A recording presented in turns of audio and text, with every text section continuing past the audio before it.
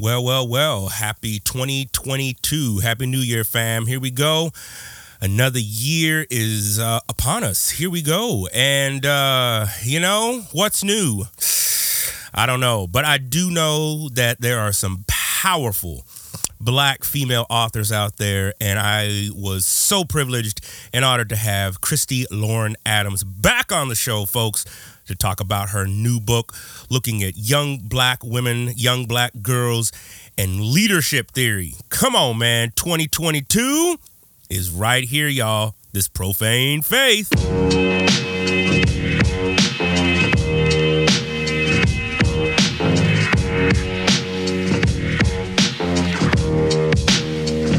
And I would say to you, gentlemen, the best person to rape is your wife.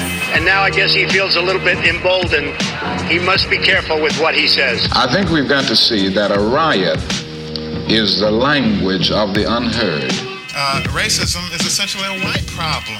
For you to understand what racism is about, you're going to be so uncomfortable. As Christians, we love the homosexual and the transgender. Homosexuality is sin. You know, everybody's like, you taught that from school, everywhere. Big business, you want to be successful, you want to be like Trump. Gimme, push, step, crush. This is Profane Faith, a podcast that engages faith on the margins, faith that has been labeled profane, nonconformist, and or out there. We'll be exploring the intersections of the sacred, secular, and profane to find God. We won't be trying to answer difficult questions. Rather, we'll be engaging them and asking better ones regarding faith, race, gender, and religion. I'm your host, Daniel White Hodge.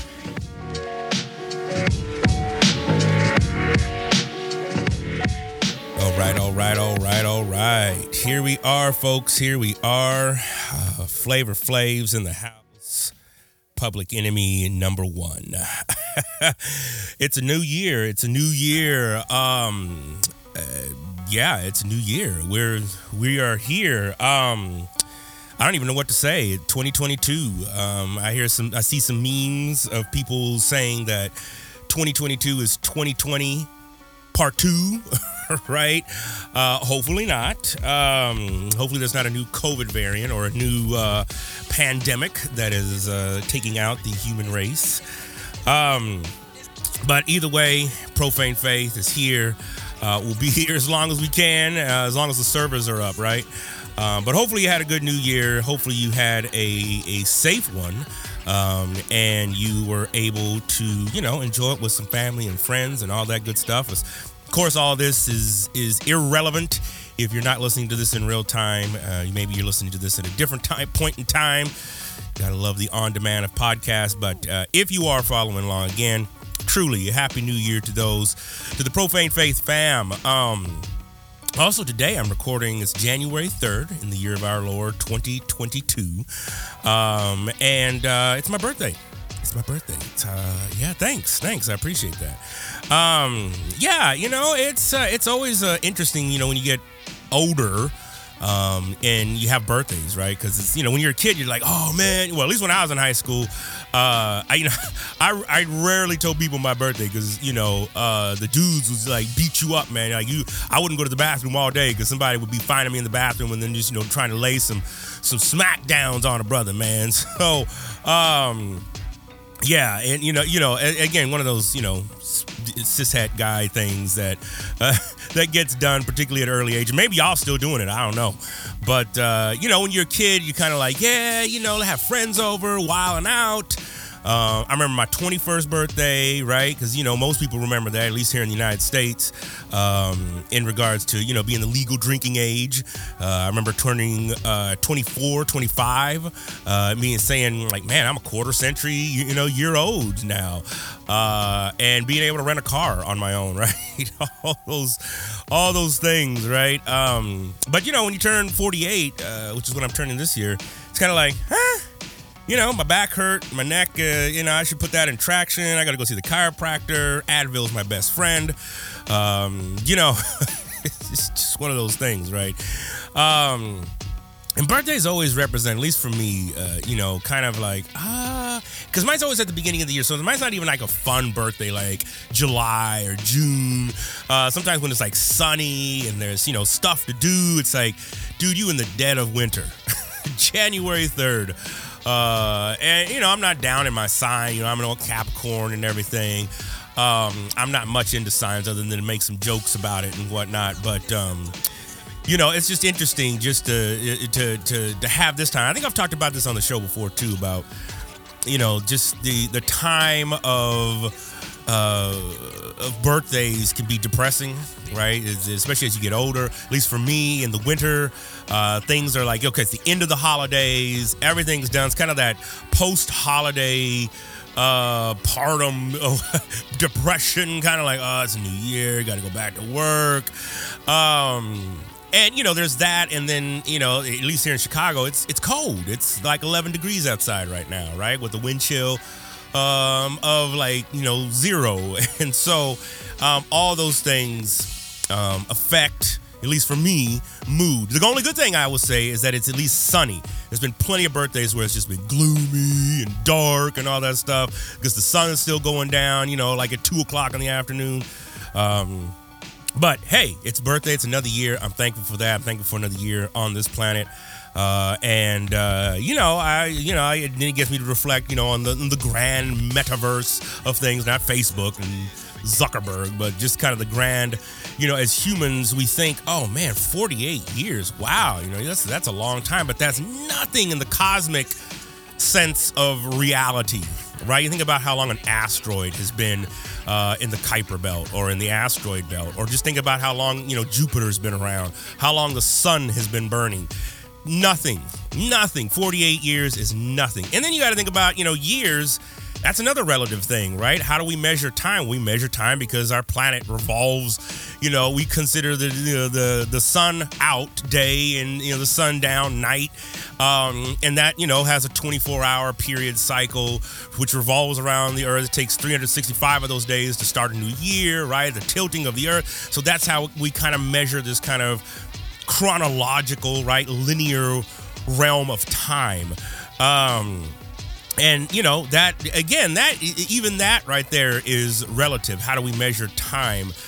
We measure time because we've evolved on this planet to see those things. And so on another planet that has a lower center of gravity or has a higher center of gravity, has a higher rotational curve, time will obviously be measured differently. Think about the rotational spin of Jupiter. Think about how long it takes Pluto to revolve around. Like a year for Pluto, I'm forgetting the equivalence, but it's a lot. It's a lot of our Earth years. It's something like, 80 or 90 years, for our years compared to a Pluto year, just because, of where it's rotating, where it's at in our solar system. And yes, I still think Pluto's a planet, right? I know people say, oh, it's a dwarf planet, but that's my non-astronomer, astrobiological physics assessment. But for real, though, so all those things I get to think about, and I'm just like, man, right? A purpose in life. What do I got going? And once upon a time, I used to think, oh, I know it. I'm working for God and God's kingdom. I'm driven. I'm working with these poor little niggy-watty kids, and I'm making a difference. And for some people, that is the case, right? That's the case. I ain't begetting anybody. I'm talking simply about myself right now.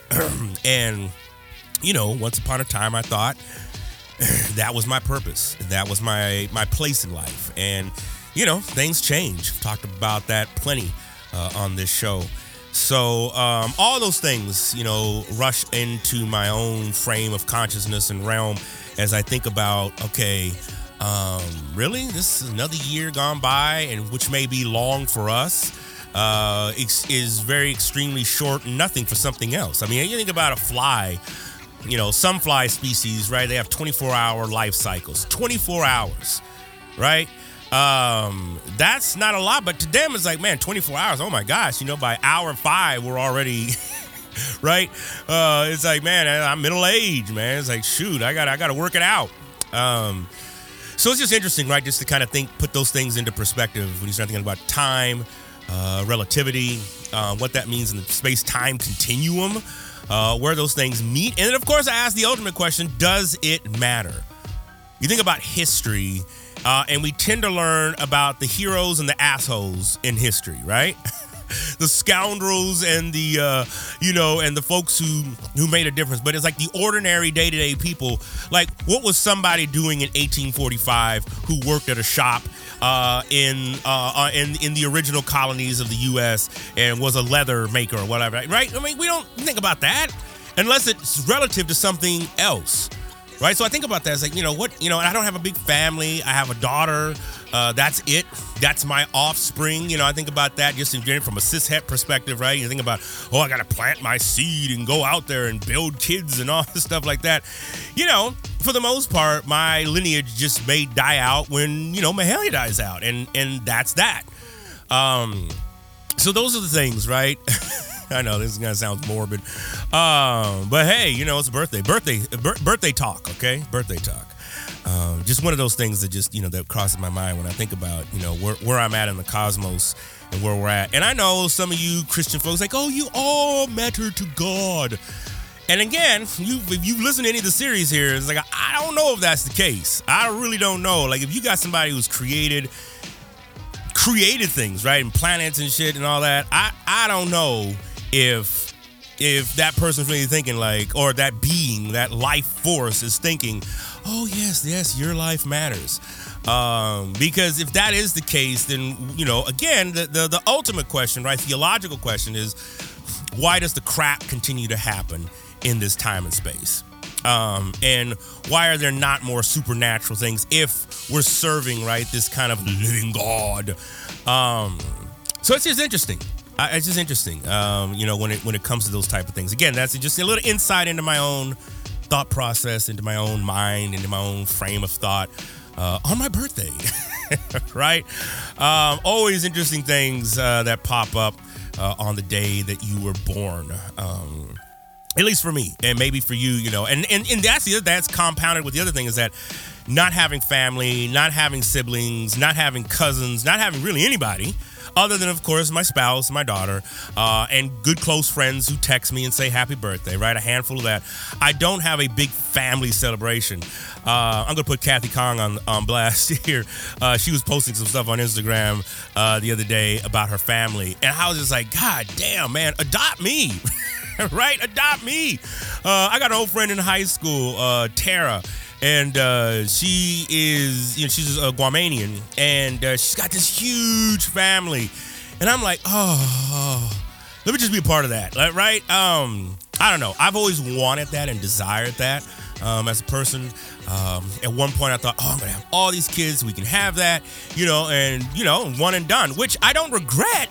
But nevertheless, right, this is the ideal of what you thought things were going to be. These pre-imagined belief systems about life, about success, about where you thought you'd be. You'd ask me 25 years ago, where do you think you'll be in 2022? I would have been like, I'm going to be a Young Life area director. I'll probably be a Metro director by then. I'll have plenty of staff underneath me. I'll be married, 4 or 5 kids. And none of that is true. None of that, other than I'm married, and I have 1 kid. And again, I'm not saying that like I regret that.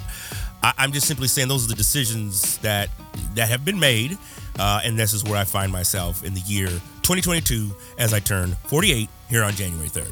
You know what I'm saying? Ooh, crazy ass stuff, fam. But nevertheless, I am thankful for another year on the planet, and I'm there is a drive in me that a sense of deep hope, even though I know I'm a majority pessimistic kind of guy, that I'm constantly wondering what is the next thing gonna be, and so I'm thankful. I'm thinking about that in regards to life and what is this year going to bring? How much closer to calamity in the end of our society will we get by December 31st, 2022? So we'll see. Oh, you gotta love it, folks. But listen, I got an amazing guest on this week. I've had her on before. You've heard her. Hopefully you've read her book. Christy Lauren Adams. She's a speaker, author, youth advocate, ordained Baptist minister. Christy is the author of The Parable of the Brown Girl.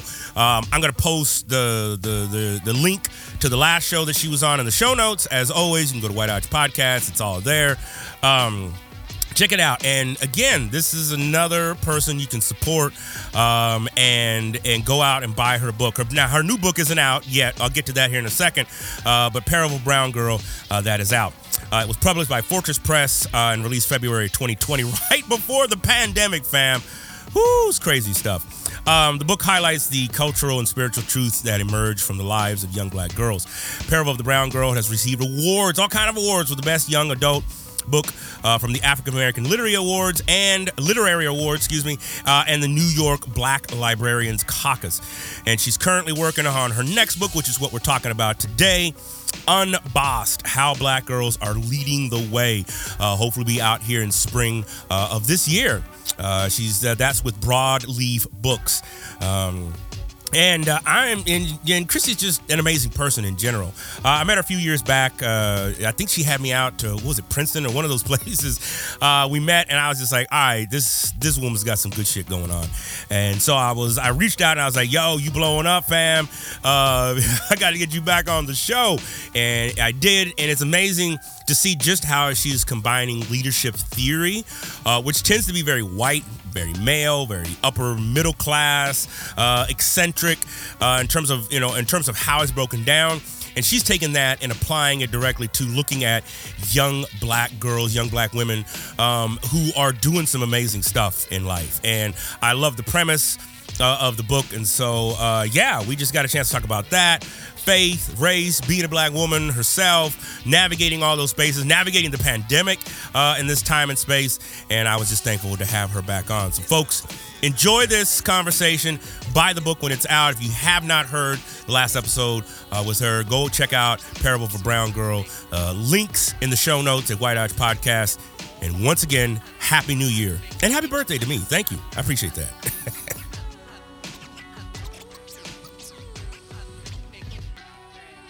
That was at least good. At least good. And how's it? Because I see you all over the place, girl. I love it. I'm like, dude, I knew her when. Shoot, that's what I'm talking about. Definitely not all over the place. No, I love it because the Parable of the Brown Girl, that did well. It's still doing well. I was surprised in a different way with Parable. Okay. Because it came out 1 month before we went into lockdown. So. Oh, that's right. Yeah.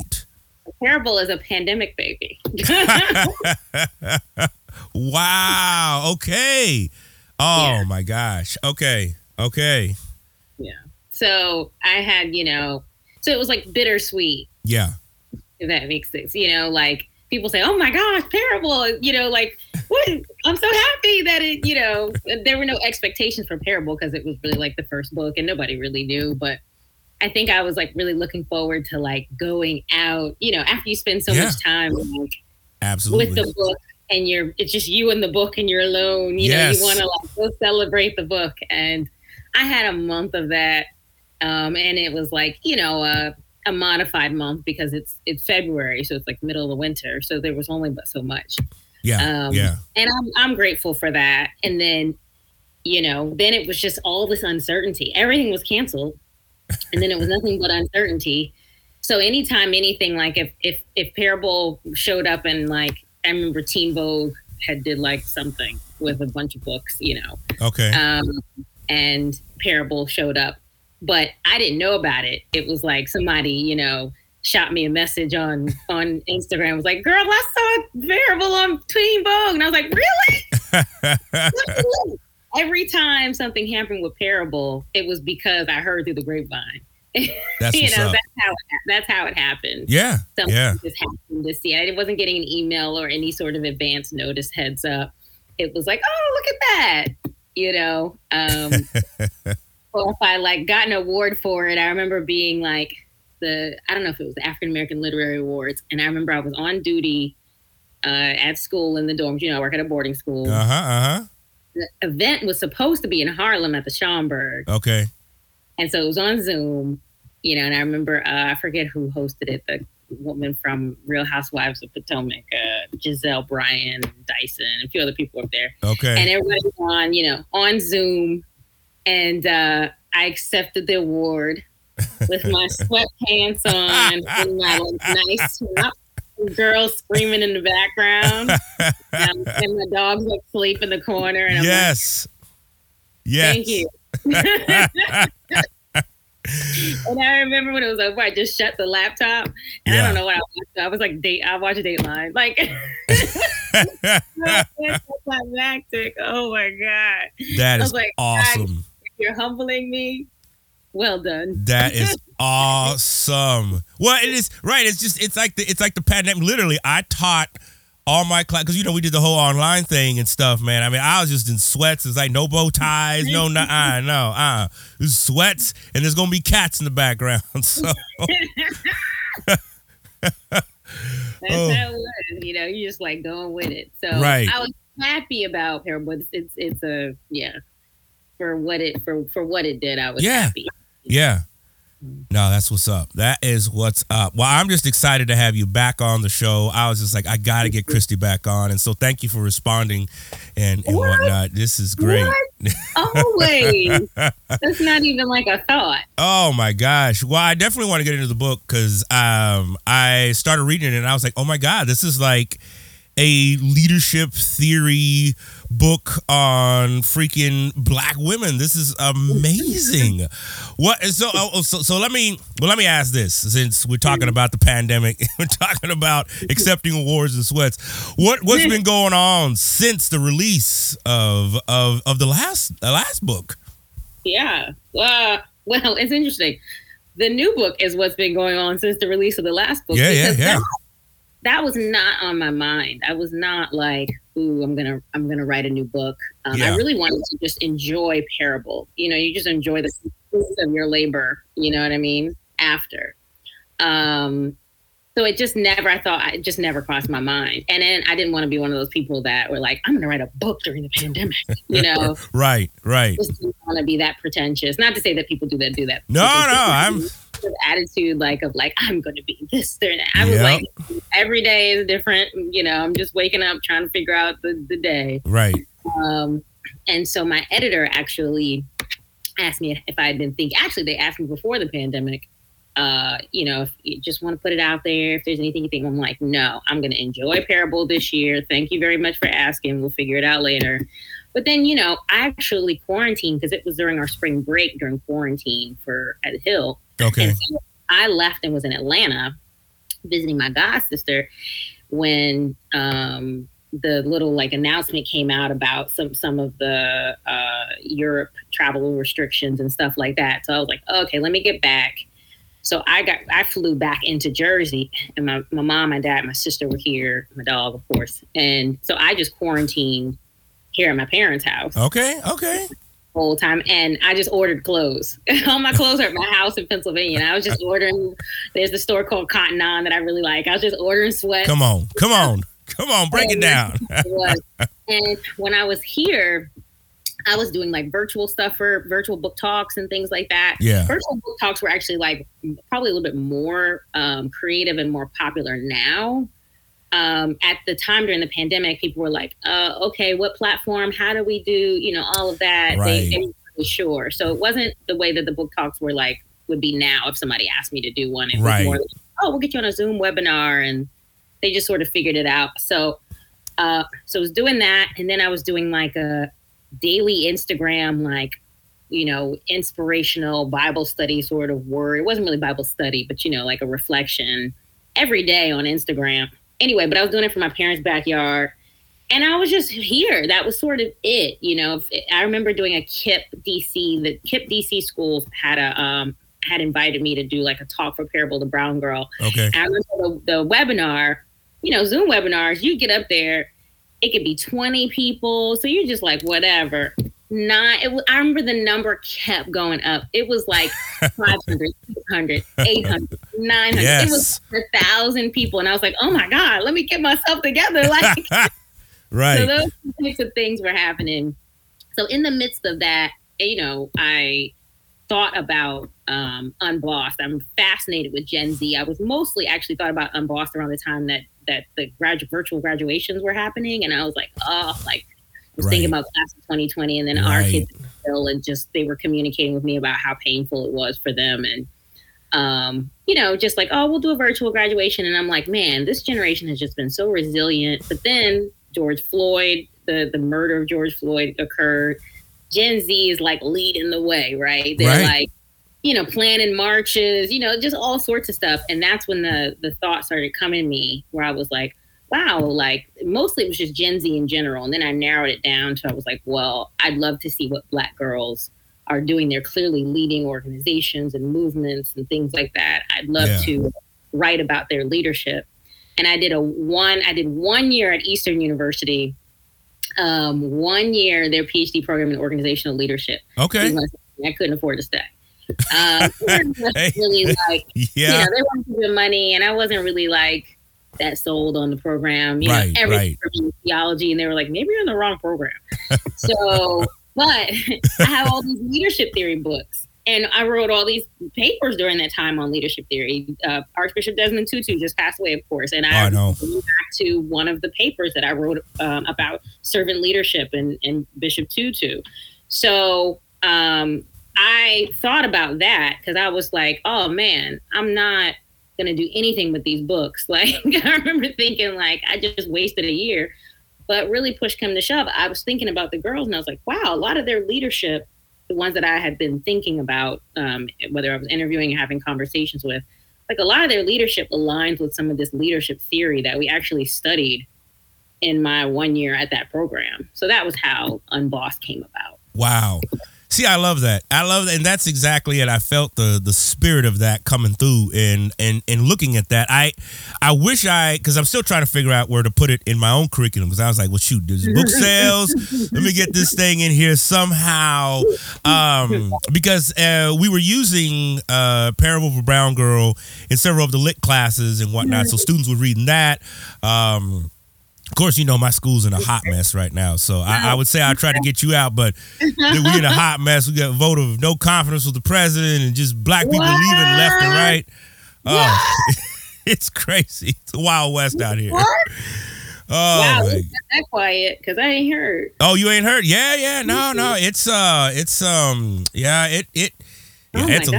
a long story, but we got it's been rough. It's been rough, especially for Black folk on campus. I mean, there was already 8 of us. Now we're down to 6. 2 of my colleagues are leaving. They just announced their resignation. So. Oh my God. Yeah. Please. It made the Washington Post. The Washington Post picked it up and whatnot. So. Wow. At any rate, we had your book, we were reading it, and people were like, oh my gosh, this is good. So when I heard you had something else coming out, I was like, I got to figure out where to put this in our curriculum. And because I think it's important, because you're right. I think a lot of times what we hear about Gen Z, Gen Y, is often negative, right? And especially for those of us, right, in looking at generational studies. I remember, I'm an Xer. I'll claim it. I'm a Gen X, right? It's like I still remember TRL, MTV, Limp Bizkit, right? The whole 9. But I remember them saying like, oh, this generation is lazy. Look at them. They don't do nothing. And that kind of trope carried on right to millennials. And then now they're kind of saying some of this stuff about, Gen Z. And especially the work around Black Gen Z. There's not a lot. Even right now, we're just starting. I know. Do you know Professor Erica Galt? She's at Arizona State. She does some good work around Black millennials. Kind of one of the premier researchers around out there doing some really good work looking at that area. Because most of the stuff you read is just like, oh, we're looking at, you look at their population. I'm just like, wait a minute, these are like suburban white kids. How does that relate back to what's going on for Black folks? Wow. So as I was reading this book, I was like, okay, this is getting into it. In fact, I might use this in one of my media theory classes, media and society, looking at, because we look at generations. Okay, there it is. It's fitting. It's fitting.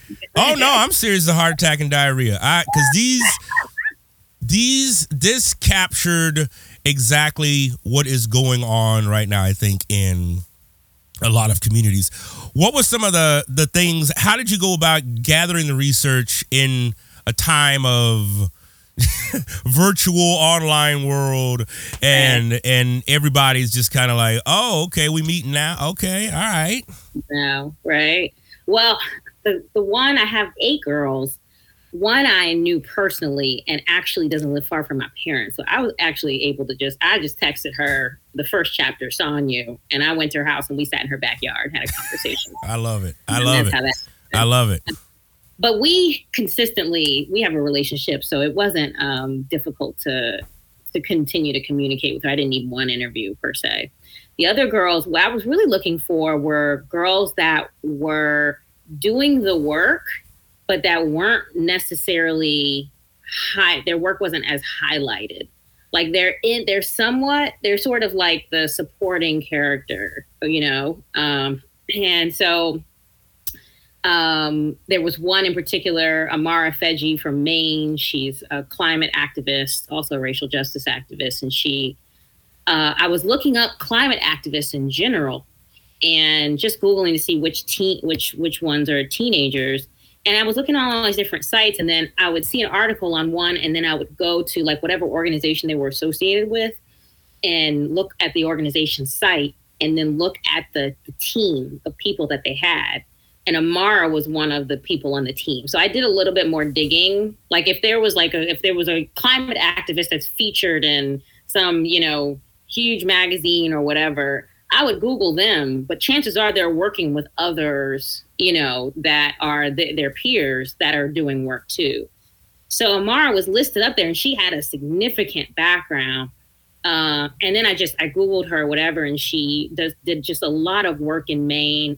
And those ones would be more likely to be responsive too, right? When you can contact them. Right. Teenagers aren't easy to find, period, online too. They are, but they aren't in the sense of there is still a level of like protection. I think there's a layer of like, you just can't email them. You know, you can probably hit them on social media or whatever, right. like that, if they get it. You right, know? Right. So that's sort of how I found her.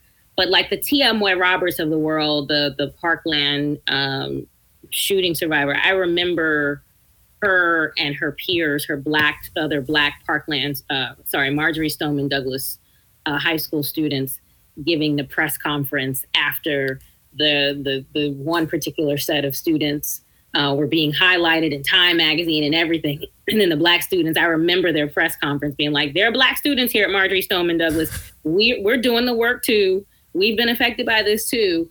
So I wound up reaching out to her. That's sort of how I did it. We had this time, right? And we were home. And so I was able to just be online looking up and seeing, okay, who's doing the work, you know? And some were like Hannah, she's the creator of an app called the Not Okay app. Oh. It's all about mental health. Yeah, it's an app. So her story, she's a little bit later in the book, but her story is she had a moment of sort of suicidal ideation. Her mother found her in the moment where she was, I believe, getting ready to take pills. And she said in that moment, she felt she just saw herself pushing a button on her phone. Mm. And so then after the incident, she, you know, her brother, she reached out and she talked to her brother and said, hey, look, I have this vision, you know, when if a kid is going through or someone is going through, most likely they're holding their phone. And so she was like, you know, the first thing that they should do is that they're going to do is press a button, you know? So they created this Not Okay app where you click on the app if you're not okay, and it sends out a message to your 5 most trusted contacts. It sends out your GPS location. It lets them know you're not okay, where you're at. Wow. You know, it's fascinating. Wow. Her work has been featured. I mean, she was on Red Table Talk, just really briefly, you know, she's in, you know, Teen Vogue and some other stuff, but I don't think enough people. So wow. I was looking for girls where they're doing significant work, but like not enough people, I feel like, really like have heard about their work and really should study it, should study what, you know, I call her a visionary leader, you know, and so I go into depth about what visionary leadership is, talk about Harriet Tubman, her vision, you know. Yeah. So. Oh my gosh, that's an understatement. I don't want to cut you off. You go because you're right. I mean, there was a meme the other day that I saw, and it was like, start normalizing, black hairstyles as professional, right? Just start looking at that. And I think so often when I did teach, literally, when I taught in our biblical theological studies department, I had a couple of different courses. I so wish I had this when I taught leadership. I had a senior level course on leadership management, and I so would have used this book because I was scrambling to find authors of color, because so much of it, right, especially in Christian environments, comes from Fortune 500 companies, white cishet male authors, right? Which at the end of the day is like, okay, I get it. Like, if you want to understand a certain perspective of leadership, but once I started getting into it, I was like, no, this is futuristic. This is exactly what is going on right now. It's like the difference between a Brady. I'm gonna use a football analogy here. Excuse me, Christy. Excuse me. But it's like the difference between a Tom Brady, who he can stand in the pocket and do his thing, but then you think about Patrick Mahomes, and that brother can move all over the place. He is agile. He can move. And I'm thinking about a lot of these black quarterbacks that are out there. And again, I'm using NFL, but my point being is that there's a relatability and there's a movability that comes about in this. Those are just some of the things that I gathered from just reading the book. Tell me a little bit about Born with Purpose, the strategic thinking, and I don't want to say the name because I don't want to mess it up. Yes. Tell me a little bit about that, and just even in chapter 2, you talk about marching for Black lives. How does that look in an era that it seems like there's an overwhelming sea of white supremacy? You have the January 6th insurrections that we're still grappling with. It's fixing to be a year coming up on now. Election, people who look like us, right, are being held back from voting in different places. How's that activism looking, and ultimately that with the purposes? I don't know. That's a big question. I get it, but no, there's a few places I can go with that. Actually, there's a chapter. I'll come back to them. There's a chapter, adaptive leadership. That's what I think of. So mobilizing for a change. Chapter 5 is the adaptive leadership of Jayshell Nicole Shank. She's up in Rhode Island. Her and her co-founder friend Isabella Indelicati, they founded an organization called Gen Z We Want to Live. Now they founded it because they were trying to get help from some of the other millennial organizations, no names, and we're receiving some pushback because it was like, know your place, kids. And this is from millennials, right? Right. That's on the younger end. Right. And they were like, no, so they led this right after the George Floyd murder, a march to the Providence town, Providence state capitol, but there was 1,500 people that they sort of rallied together, and so from that they created Gen Z We Want to Live, which does, there's so much that they do. They do sort of like, they train kids. Sorry, Dad. They train kids in sort of like voting rights, on how to they train them on sort of how to go to in their particular areas and get other 18-year-olds registered to vote. They train them on how to go to state capitals or whatever, and she calls it, and to testify before whoever. She's mobilizing both of them, and their inspiration. She's been talking to me a lot about how, Stacey Abrams, that's sort of that's who she's looking for, right? And I'm like, oh my gosh, who's like the mobilizer right now? Right. For change in these types of things. I'm using Jayshell as an example because they're watching the Stacey Abrams of the world in the midst of these things that are happening.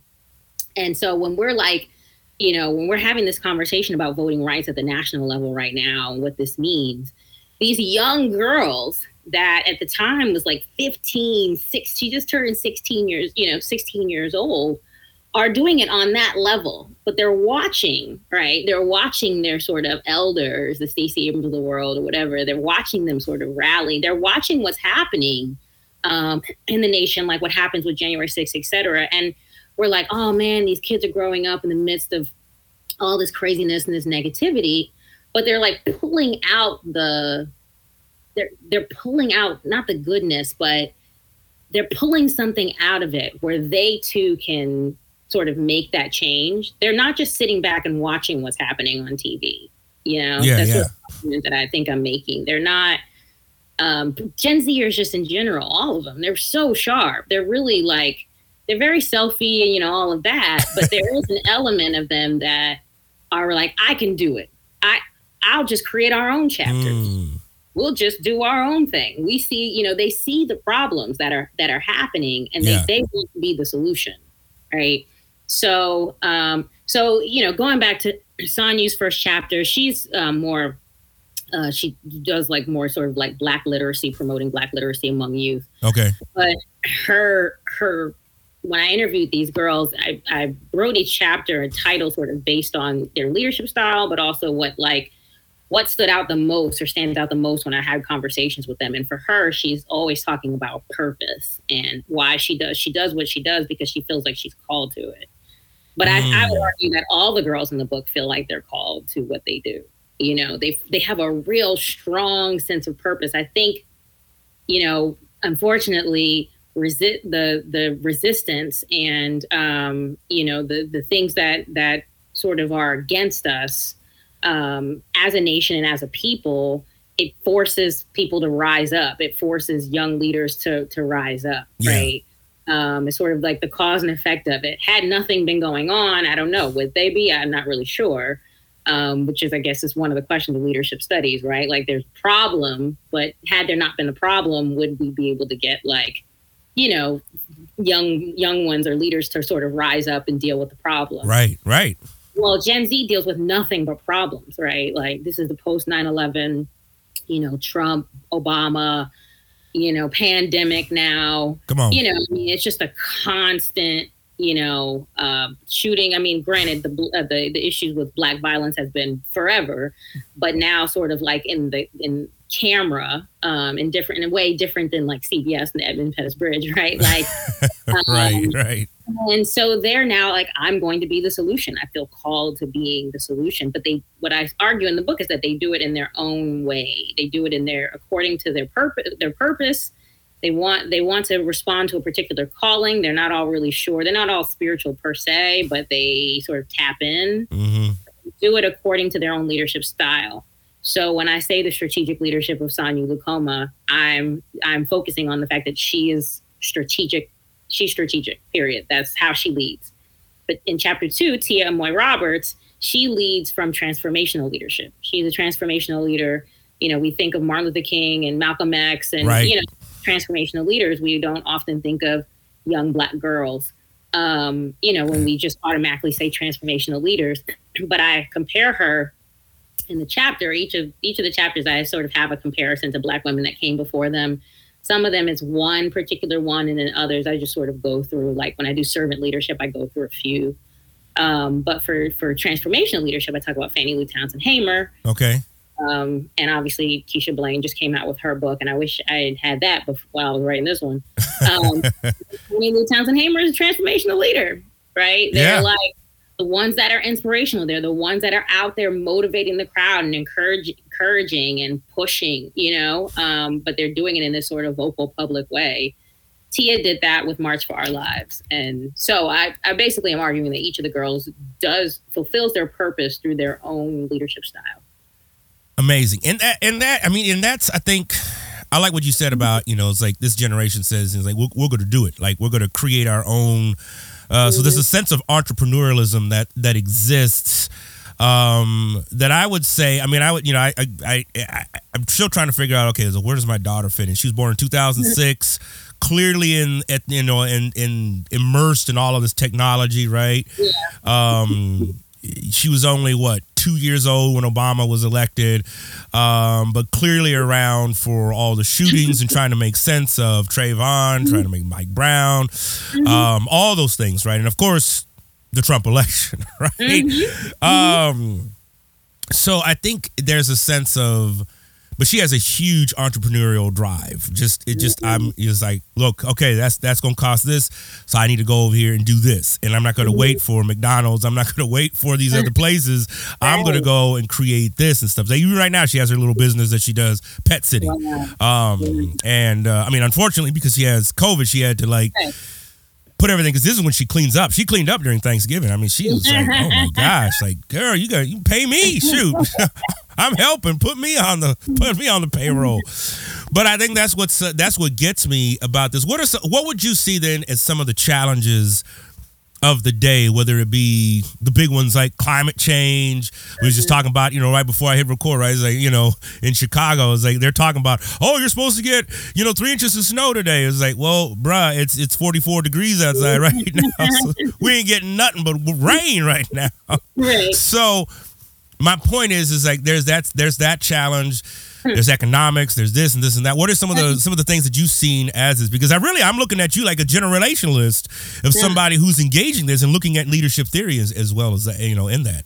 Right. Well, I can just talk about the ones that I was intentional about in the book. So, Sanyu promotes diversity and literacy.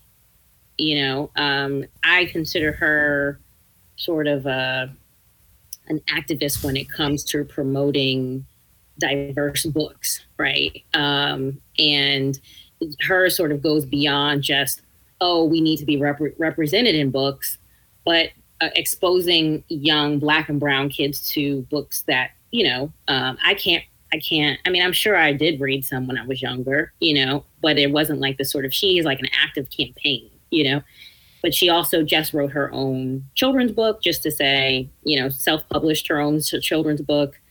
It's just, she just wants to make sure that young Black kids can see themselves, not just in books, but in the publishing industry. Her goal eventually is to start her own publishing company. Wow. I consider that I do consider that there be a need for that. Tia is obviously, she was in March for Our Lives after they did their whole press conference and sort of made a fuss about, look, we're here too. They asked her to be in March for Our Lives. Oh. I know. This Grizzy. He's like, hey. He does not miss anything online virtual. He knows when I'm down here. So and but her thing wasn't just like gun control. She said she decided to go out to promote the fact that we're talking about it mainly in these like white environments and white spaces. Yeah. About our Black neighborhoods, our Black and brown neighborhoods, and what do we do about it? Making sure that there are resources in those, neighborhoods, right? So that was that.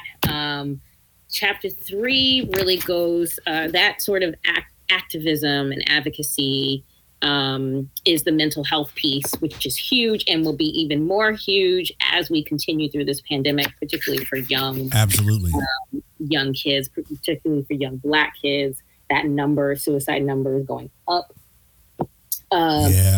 I have the one girl. She mainly, it's a long story with her. She had stage 4 non-Hodgkin's lymphoma, and but she was only 7, and then she started her organization, the We Can Serve Foundation. After that, she's now cancer-free, cured, 16 years old. 16. But she, goes into the hospitals and makes sure that, that kids are advocated for, not just, medically, but sort of like that they have everything that they need. Do they have books? Do they have, they miss holidays, so she goes during Easter and does Easter egg hunts, things like that. Moving on, of course, there's sort of like, advocacy for Black lives, environmental advocacy, climate activism, and arts activism. That's sort of the other one that I want to sort of like activism through arts is what we see. Yes.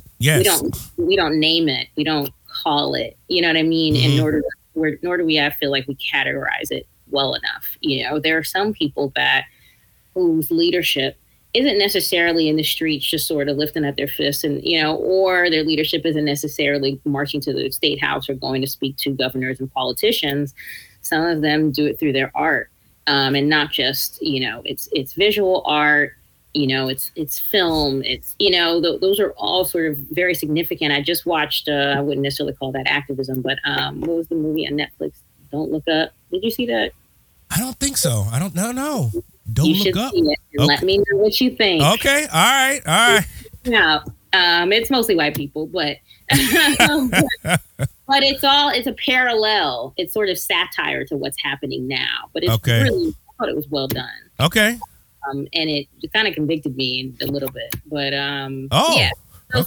So basically, what I tried to do with One Boss was get like different forms of activism. It would have just been like sort of default for me to do like sort of Black Lives Matter, which we can do a whole book on teen absolutely in that. But I wanted to sort of paint a picture that the leadership and the areas that we need leadership in and activism in expands beyond that. But they also all overlap in many ways. Race plays a huge part in literally all of the areas that I talked about, you know? Yeah.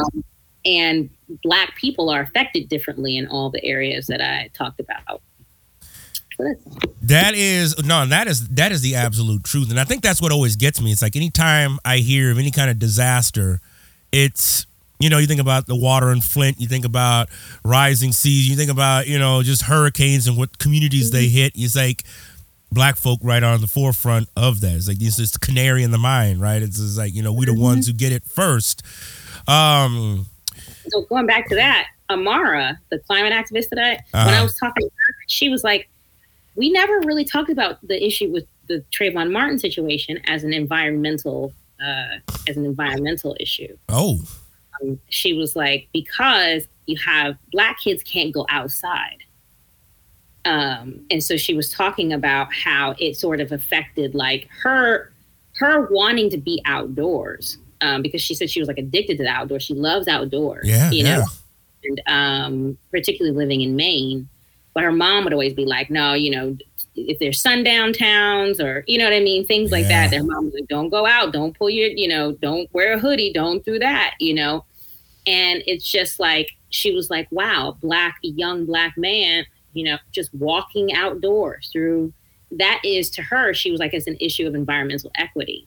White kids can just walk out and just do whatever and be outdoors. But she talks about that. She talks about, just things like not having money for certain types of field trips or living in certain areas where there's not a lot of greenery, So she's like, how could, like, that's where she lived, an environment where there wasn't a lot of green and the houses were very, close to one another. And so she was like, I wanted to go out and be in the woods and I wanted to go out. And so she was like, there's just, Black kids are not having access to the outdoors in ways where they're able to develop their love for the outdoors and really explore what's out there, because there's all these sort of barriers that are in place, not just the ones where they're living in environments where there's, like a coal mine or whatever is nearby and sort of like it's bad for the air, but also just in these small ways. All of these things add up is what she was telling me. I was like, wow, I learned a lot there. I was like, I never saw that as an environmental inequity. That is, wow. That's really good. I didn't think about it like that as well. I mean, not being able to go outside and, in enjoying those spaces. I mean, and I think about those restrictions, right? I think about just having the access to the outdoors. I just heard of a company, a friend of mine sent this. Here, let me pull it up on my text. He sent it to me and was just like, dude, have you heard of this? It's called Camp Yoshi. Mm-mm. It's a whole organization by POCs to get POC folks, particularly Black folk, outside, to give them safe experiences, to go hiking, to go rafting, to go fishing, and to have guided tours, and to be able to enjoy the outdoors without having to worry about all the other things, right? You know what I'm saying? Yeah. So, because this is something I love the outdoors as well. I mean, But having grown up in a very rural southern town, I can't tell you the amount of times that we'd be out looking at things and you'd run up on white folks and they'd be with guns and they'd be, like, hey, it's private property, boy. It's like those type of things, right? And especially now where it's such a shoot first. I think about Ahmaud Arbery and, and what happened with that, right? It's just like that whole situation. The outdoors is still the outdoors, right? It's like, how can we experience this? How can we be around for that? How can we engage in that? That's environmental stuff. That's deep. Yeah. She was like, that's an issue of environmental equity. And I was like, she was like, it overlaps, it intersects with racism, but it is an environmental issue because white kids have access to the outdoors in ways that we don't. And so they can explore and they can feel free to, to enjoy the climate, and all of that. And so her thing is, when we talk about climate activism or environmental, activism, though it's inevitable. Yeah. Like that we always focus on, climate change. And yes, and of course that's important. But she was like, but race intersects with that so much. And there's a whole generation of young Black kids that are missing out on their callings, is what she would say. That they might feel called to the outdoors and they want to explore that part of them that might have, like some draw to it, but they can't because there's so many, don't do this or make sure you do, and all of that. Wow. That is, well, and it's one of the reasons too why, so for example, my daughter, she's an equestrian. She's been riding horses, like jumping them things. I'm just like, God, girl, man, I tell you what, I'll go on a trail ride, but jumping like 4 and 5 feet, like I'm straight, right? But I think about the amount of Black kids that I see out in the tournaments that we go to, because it is vastly white. And first of all, there's the economic challenge, right? Because horses are expensive.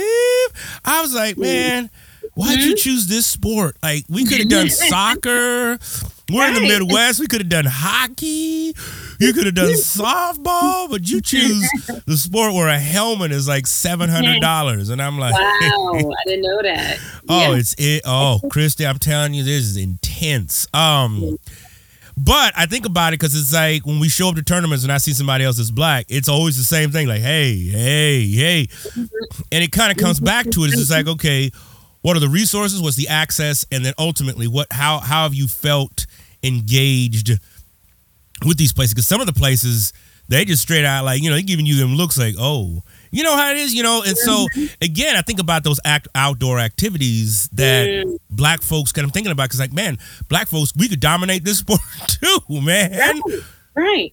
But, again, who has the access, who has it, especially if you're in survival mode, who's thinking about, right, horses or hiking or, rock climbing, stuff like that. So, that's fascinating. Right. That is fascinating. We can't even get to that because he can't even walk through his neighborhood. That's deep. Can't even run through your neighborhood. That's deep. And that message that sends to others, as we're watching, particularly the young ones, will prevent them from. So it's an environmental thing. I was like, wow, it is. Yeah. Wow. Well, tell me about this then. I mean, we're entering 2022. You got the James Webb telescope that just went up last Friday. I've been waiting for that. I'm kind of an astronomy nerd and been waiting for that. Even though James Webb has a very interesting past, but we name it after all these races, all these things with racist people. Like, man, they didn't have no Black people in mind. Shit. But I'm curious, like, how have you seen from the young people? What are they looking forward to? Here in 2022, I mean, we still have a pandemic raging. It's the Omicron, right? Sounds like an Autobot from the Transformers, right? But the Omicron is raging. And we're coming up to midterm elections, and just even in that, right? I mean, how do you see some of those things in being engaged and whatnot? Are these cats thinking about? I've heard talks of like a third party, like let's move into our own party. I mean, what are some of the things you've been picking up on? Yeah, and even just being around young people. I'm still teaching, of course, in high school. I love it. and I just hear their conversations, they're exhausted for starters, I bet. It can be really difficult for them now. I think they were bigger dreamers, like into the future. At the start of the pandemic, or even at the start of the year, I don't even hear them talking about midterm elections. Okay. It's hard to even get that far. But I think had we not still been in this the way we are, they probably would be. But it's sort of like hard to think beyond like January. You know what I mean? Like hard to think beyond February. So I will say that I haven't heard as much like looking ahead into the future for like Gen Zers. I don't hear it, but what I do hear, their creativity is sort of expanding. It has expanded so much, and so like your daughter with the entrepreneurial, gifting, they're all wanting to start stuff. They're all wanting to create. The creating, it's like it knows no time. Like online doesn't really know time. So I see more of an explosion of sort of this creative bug when it comes to online, whether they're creating avenues for them. They definitely are creating more avenues for themselves financially.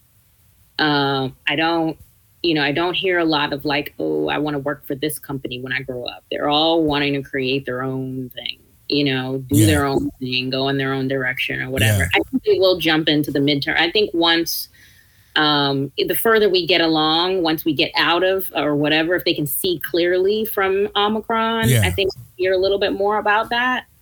But I don't hear as much. I just see them wanting to create their own things, make their own way, and sort of like create sort of like names for themselves. So it's that plus the like need to, I don't want to say self-care, but the need to sort of care for themselves and take a step back from things that don't serve them or serve their purpose. I'm hearing a lot more of that too. Okay. Which is why they're quitting jobs and stuff like that. I wouldn't necessarily encourage that, but I hear a lot more. I lie you not, a lot more. It's like, bye, I'm out, particularly millennials. Like, I was going to ask, Yeah, I quit. I mean, I don't know if they have a plan in place. But, a lot of them are stuff. My sister was just saying, like, my sister's got a new job, but she's talking about her friends that are like, I quit, I'm out. I'm going to start my own thing. I'm going to do this, I'm going to do that. They see that they can, and that they can be successful doing it. And so that's the direction that they're going in. Oh, Lord. I'm sorry. This is hilarious because this is exactly what would be happening in classes. My cats are in the background. And that one right there, she's the boss of everything. So she's like going over there and causing trouble. And my dog's at the door. I closed my dog's at the door so I could hear her sniffing it. Right. Yeah, no, this was an ongoing thing for me. Anytime I turn the video on, it's like they just know to come in here. I'm always finding stuff, plugged. I have another mixer over there, and it's just like I'm like, why can't I get sound? Oh, that's great because the cats have been on my damn board. Well, I like that, and I was going to ask about the job because I was reading about that. I think in the Atlantic the other day, it's like the great. I forget what they're calling it, but it's the great. Basically people just quitting. Like I'm done. Like I ain't gonna be working for you no more. I ain't gonna work for this company. And I don't know about the plan. Like what's the plan to follow up? But a lot of people are. Almost every fast food joint here in Chicago's got signs up in like even the Wendy's up the street says, we'll give you $500 signing bonus. Like, wow. What? Wendy's is giving signing bonuses now? I mean, if they can't work from if they can't work from home. Right. And they don't have flex. Like my sister's new job is with Blavity. Okay. They're based out of LA. Okay. She's out here in Jersey. It's all remote. You know what I mean? See? That's it. And I think that was interesting because the very first class I started online, a young brother told me, he said, now y'all are on our turf. Like this is our turf. It's like we've been saying about this and how this stuff comes together. And I get everybody has their own thing, right? Because everybody's like, well, a lot of people, not everybody. A lot of people are like, oh, I want to get back in the classroom. But there was a good, strong amount of students who was still like, nah, this is great. Like I can get my education. I can still go to work. I'm a parent. I can still watch my kids. I can do what I got to do. And it's almost like the pandemic has shown us that we can do this online thing.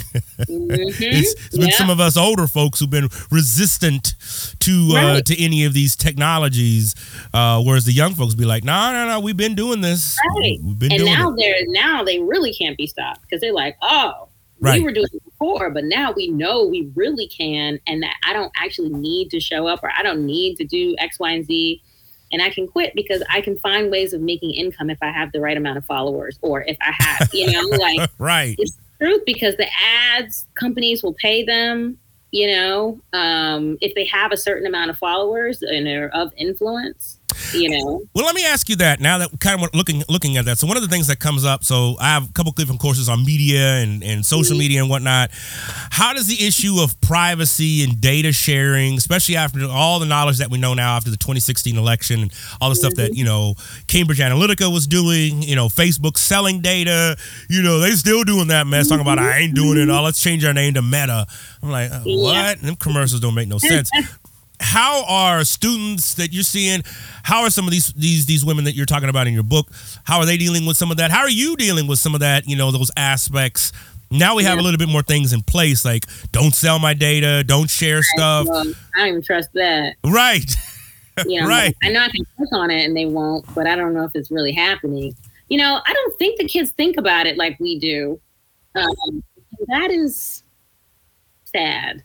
To me, I just don't. They don't unless it's like forced in front of them. So again, like I'm not gonna tell you what. Don't go watch. Don't look up. Okay. It's there's unless they're like a movie is right in their face and it just sort of like shows them who they are. They'll think about it for a second and then sort of move on because their lives are literally lived up there. Whereas some of us that are older millennials, Gen X or whatever, like we're still we still understand the cusp of it. We still understand sort of one foot in one. We have had lives where we did not live them solely online. So we're conscious of that time. We're conscious of that, the fact that it's, possible, and we still sort of live straddling that. So we're a little bit more like sensitive to, the whole idea of like, oh, I don't know. Okay, maybe I should share this or don't, whatever. We aren't. Whereas your daughter, not your daughter, but when you talk about, what year she was born, she grew up in the time where everyone was living online. That is life. So it's hard to even consider, you can't really consider anything like beyond that. You know what I mean? So I don't know what it will take for us to communicate that like effectively, where it sticks. I see like moments with students where they do know, like I watch, I teach religion and film, of course. Yes, I love it. I was going to ask how that was going. I'm great. I love religion and film. I love the kids. Yes. And Truman Show is the second film that we watch. And I'm teaching on religion and free will when we talk about Truman Show. Ooh. And it's great. I just love that conversation that comes from Truman Show, yes. And then there's some YouTube videos that talk about, that break it down and all that or whatever. But when we're talking about our lives on, on TV, or are we being watched? How do you feel about that? Or how much free will do you actually have? Right. Like, I think it was your choice to, buy that box of Oreos. But in all actuality, there have been thousands of messages throughout the day that have been sort of subconsciously planted in your brain about, and with advertisements about Oreos, where you thought that you went to the supermarket and you just craved Oreos. That wasn't really your free will. There have been messages that have been planted. So we talk about that. Yeah. And it's like, oh, is college, like me going to college, is that my free will, or have I been conditioned today? They start talking about that. It's only in those spaces that I'm able to have those types of conversations where it brings things to light. But if you're not having that constantly with students, with kids, they don't care. Yes, absolutely. And I would agree. I mean, and just even in some of the conversations I've been having with some of the students who come through my, I have a teacher kind of social media friends and family. And it's always amazing me, right? Because it's like you read and you think, oh, they've been immersed in all this technology, but it's like getting folks to think about, right, even some of the privacy or the terms of agreement that we sign and stuff. It's like, I mean, most of us don't read them anyway, but it's interesting because when you put it in front of them, it's just like, oh, I didn't think about that. Even I have a simple assignment, like, look, you need to go and tell me, you need to keep a log. Your phone can do it, but to keep a log, how many times you get on the internet, how long you stay on the internet, how long you stay, what app you're looking at. Always they come back and students, and I literally mean that always, the students are like, I thought I was just being on like an hour or two a day, and people are like, man, this is 7 hours, 8 hours. They got screen time now. Right. Like I was on TikTok, I was just mindlessly scrolling, and it always like boggles their mind, like I cannot believe that I was online this much doing nothing. So that's good. That's a good point, though. I like you said, he's putting it in front of them. And how is that? How's teaching going in this kind of funky era that we find ourselves in? And do you get a chance to use your own book and all that good stuff, or how's that? No, I keep my book stuff separate. From I got you. Okay, all right. I'm always very like, I'll just keep it separate. Every once in a blue moon. I mean, the girls know, they know about it. But I usually try to keep it separate. So the school, we actually were only virtual that first part of spring 2020 went on lockdown. We actually went back in person that August of 2020. Okay. Boarding school. We were like a military fort, kids coming in, quarantining 2 and 3 weeks. I mean, we had like trace bracelets on. Wow. Even in the dorms, the kids had to have on masks unless they were in their room. We had an app called Trace, because if somebody got COVID or whatever, the app showed you where you were and who was around you. Okay. So once you test positive, they're sending all these kids home. They'll send the whole floor home. Wow. So that was sort of how it was. Okay. I still got to teach in person. Of course, we're all masked. And I had this big room where the kids were super far, Right.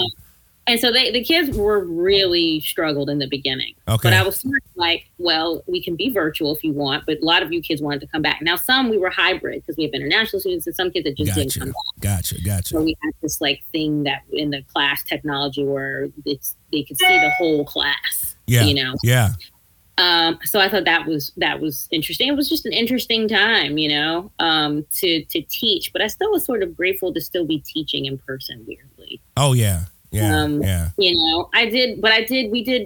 broke for winter. We broke for Thanksgiving and we didn't come back till March. Oh, okay. All right. We did August through Thanksgiving, and then we avoided flu season altogether, which was the whole point, and then came back for the spring. Any all school meetings we had were outdoors. They did a really good job. I'll give them that. Okay. But kids were, if kids were testing positive, they were out, and then we were closing. We're boarding, so they closed. They couldn't go home on the weekends or anything. Normally, they could go home on the weekends. They closed the school down, so they kept it really tight. This year, similar, but not really. But it's been good, and the kids, you try. It's so hard to, while you need to be encouraged, then you're encouraging them. And then you want to provide some semblance of normalcy for them. And even though none of this is normal. I think the class has actually helped with that, just teaching. I teach a class called Religious Radicals now too. Woo! Which is I took it from Professor Rabbitoh, who just passed away. He taught a class, Al Rabbitoh in Princeton, called Religious Radicals that I loved. Okay. So I mirrored his course. Yeah, and we just teach about different contemporary radicals is later, and then we teach about one in the past. And so anyway, it's great. So I taught both, but it just keeps their mind off of, everything that's going on. But now we're about to go back. Everything was a little bit lighter in the beginning of this year. Yeah. Now we're going back, and we have a whole new plan for January when they come back. Okay. They had vaccine clinics on campus. So we're 98% vaxxed as a school, faculty and students. We're going to have a booster clinic on campus when we get back. But they still have to test before they come. They have to test negative before they come back for 48 hours. Then they test when they get to school. Yeah. So it's going to be a whole thing. So for me, we've been in community. I haven't been as isolated as a lot of people have been. Okay. We feel like I've been blessed in that regard because I live in a community. But it is very Groundhog Day-ish. You're right. Right. Oh my gosh. That is the truth. Yeah. Whew. Well, listen, I want to be conscious of our time.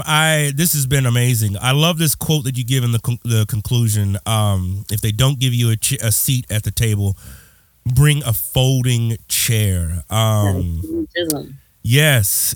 And you talk about in some ways, that it's what young black women have been featured in this book and bringing their own folding chairs. And I think that's definitely something that I could take away from all this. Where do you see some of these folding chairs opening up? And I mean, we've talked about some of these things, but where do you see some of these folding chairs opening up? And what are some of the hopes of the folding chairs opening up, as a result of this book? Oh, if you would have asked me that pre-pandemic, it's like so hard to say. Yeah. Even hope, like even being excited, right. It's weird. That's just the human part of me. It's like, oh, well, we'll see. Like that definitely wasn't how I felt for Parable. It was a we'll see, but it was like, oh, wow, there's a plethora of avenues this can go. And it did go those avenues, but you like sort of see this wide open blank slate. Whereas with like this, now it's like it comes out March 8th and we're thinking about a launch and it's like, maybe I'll do like a small dinner party and Airbnb and invite like 10 people. We'll be okay to do that. Maybe, I can't believe you decided that until February. Normally I'd have a whole plan right now in place for March 8th. And now I'm like, well, let me just wait till at least the end of January before I start thinking about what I'm going to do 1 month out from March 8th. So that's like, that's been in the back of my head. But my hope, outside of those like sort of more tangible, like whether it's events or programs or things that might happen as a result of the book. But I hope for Parable that people will learn from the leadership of Black girls. Will say, oh, I say in it, like these are the girls that we'll be studying about. What if one of them becomes Kamala Harris one day? Mm-hmm. You know what I mean? And we're going to scramble back and go back and say, oh my gosh, like, right. My thing is like, let's study them now. I mean, what would a chapter on Kamala Harris would have looked like when she was 18 years old and unbossed? What did her leadership, like, I'm just using her as an example because she's vice president, right? But like, what did her leadership look like then? What did Michelle Obama's leadership look like then? What did Stacey Abrams' leadership look like then? What if I'm saying all three of them now as adults are what could potentially be these young girls in this book now. Yeah. Right. And so I think in the beginning, like in the intro, I write about Amanda Gorman, how she stepped to the podium and she's like, got all this poise, blah, blah, blah. And how all the, news commentators were like, oh, she's amazing. Where did she come from? And I'm like, she didn't just come from nowhere. I remember it was Andrew Young in a PBS documentary. It just comes to me. He talks about Martin Luther King and he was like, he didn't just spring full out of the head of Zeus. Right. I love that. It was like, no, like he, matriculated, he evolved, came from some place. And that's what I'm saying about Amanda Gorman. She didn't just come out of nowhere. She'd been this way, she has grown into this, but she developed into who she is. Right. And she's 22 or was 22 at the time. She might be 23 now. But what I'm saying about these girls is like, who knows who they'll become. Right. And they all want to be like, at the end of each chapter, like a good number of them are like, I want to be a senator. I want to be a state senator. I want to be this. I want to be that, like, yeah. Who knows who they'll be. And what I don't want is for us, and whether it's my book or anybody else's, I don't want for us to overlook them and ignore them. And then they step to the podium like Amanda Gorman and they become popular. And then everybody is like, ooh, right. Where did they come from? And I'm like, no. Study them now. Hey. Learn about who they are now. That's deep. I love that because that is the truth, right? And that's kind of almost like in general, it's like, oh, y'all folks wasn't down before, but now they got a little popularity. And now, you know, I forget what rapper used to say. It's like, I got the same gut, same, you know, same goatee, but now I got a little money. Now everybody want to come up to me in the club or whatever. Right. And that is the exact same thing. And I hate that narrative when folks do that in the media, right? Is when they say, oh, where are these folks? Where have they been? And I'm like, bruh. You weren't paying attention. Right. You know, they've been doing the work. You know, so if nothing else, the difference between this and Parable was anonymous girls. So it all sort of came back to me, regardless of if I'm telling their story, you know, nobody really knew who they were. The good news about this for me is regardless of what happens with me in the book, whether I don't have a launch event, whether the pandemic is still whatever, these girls' names and faces are out there, you know, go to them. I told the girls, even though they don't want to do it, maybe only one, you know, I'm like, you can have your own launch. Do your own thing for this. Yeah. Like, pretend like you wrote it, you know, or go around and talk about your chapter. Right. You know, push your thing because this now is your opportunity to sort of shine.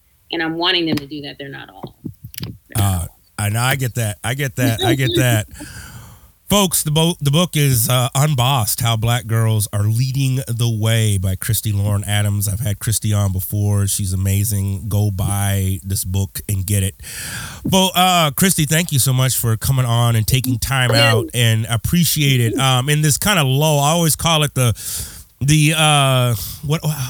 forgetting my own phrase, like the time between Christmas and New Year's is kind of like this. What day are we? What day is it? What's going on? Especially for educators, right? Yeah. Where can folks find you, though? Where can they come and hook you up? Maybe they want to bring you out to Oxford, out there in across the pond, and maybe to Brisbane, Australia. And, you know, they love black folk in Japan, man. It's like, shoot, they love black popular culture. Bring you out there, pay you a couple $100,000 to do a keynote. Oh, that would be so great. Well, please, I'll give you my email for that. No. You can find me, ChristyLaurenAdams.com. Is my website, but honestly, you can just Google my name, Christy Lauren Adams, and then all these things will show up. Whether it's my website or on Instagram, I am at Christy Adams, and then on Twitter, I'm at Christy Lauren. But all of these books are available on Amazon, Barnes and Noble, and they should be available in your local bookstore when they do come out March 8th. And International Women's Day is March 8th, too, by the way. I love it, folks. And as always, I will put these in the show notes, whitehotpodcast.com. So if you're listening anywhere, go check out the show notes and support. This is I get the question all the time, like, what can I do? I was like, go and support, buy these books, use them. If you're an educator, use these books in your classroom because they're powerful and they're amazing reads. And like Christy, you just said, it's like, don't be coming up afterwards talking about, I don't know where they where they come from. Study them now. Thank you so much, Christy. Thank you.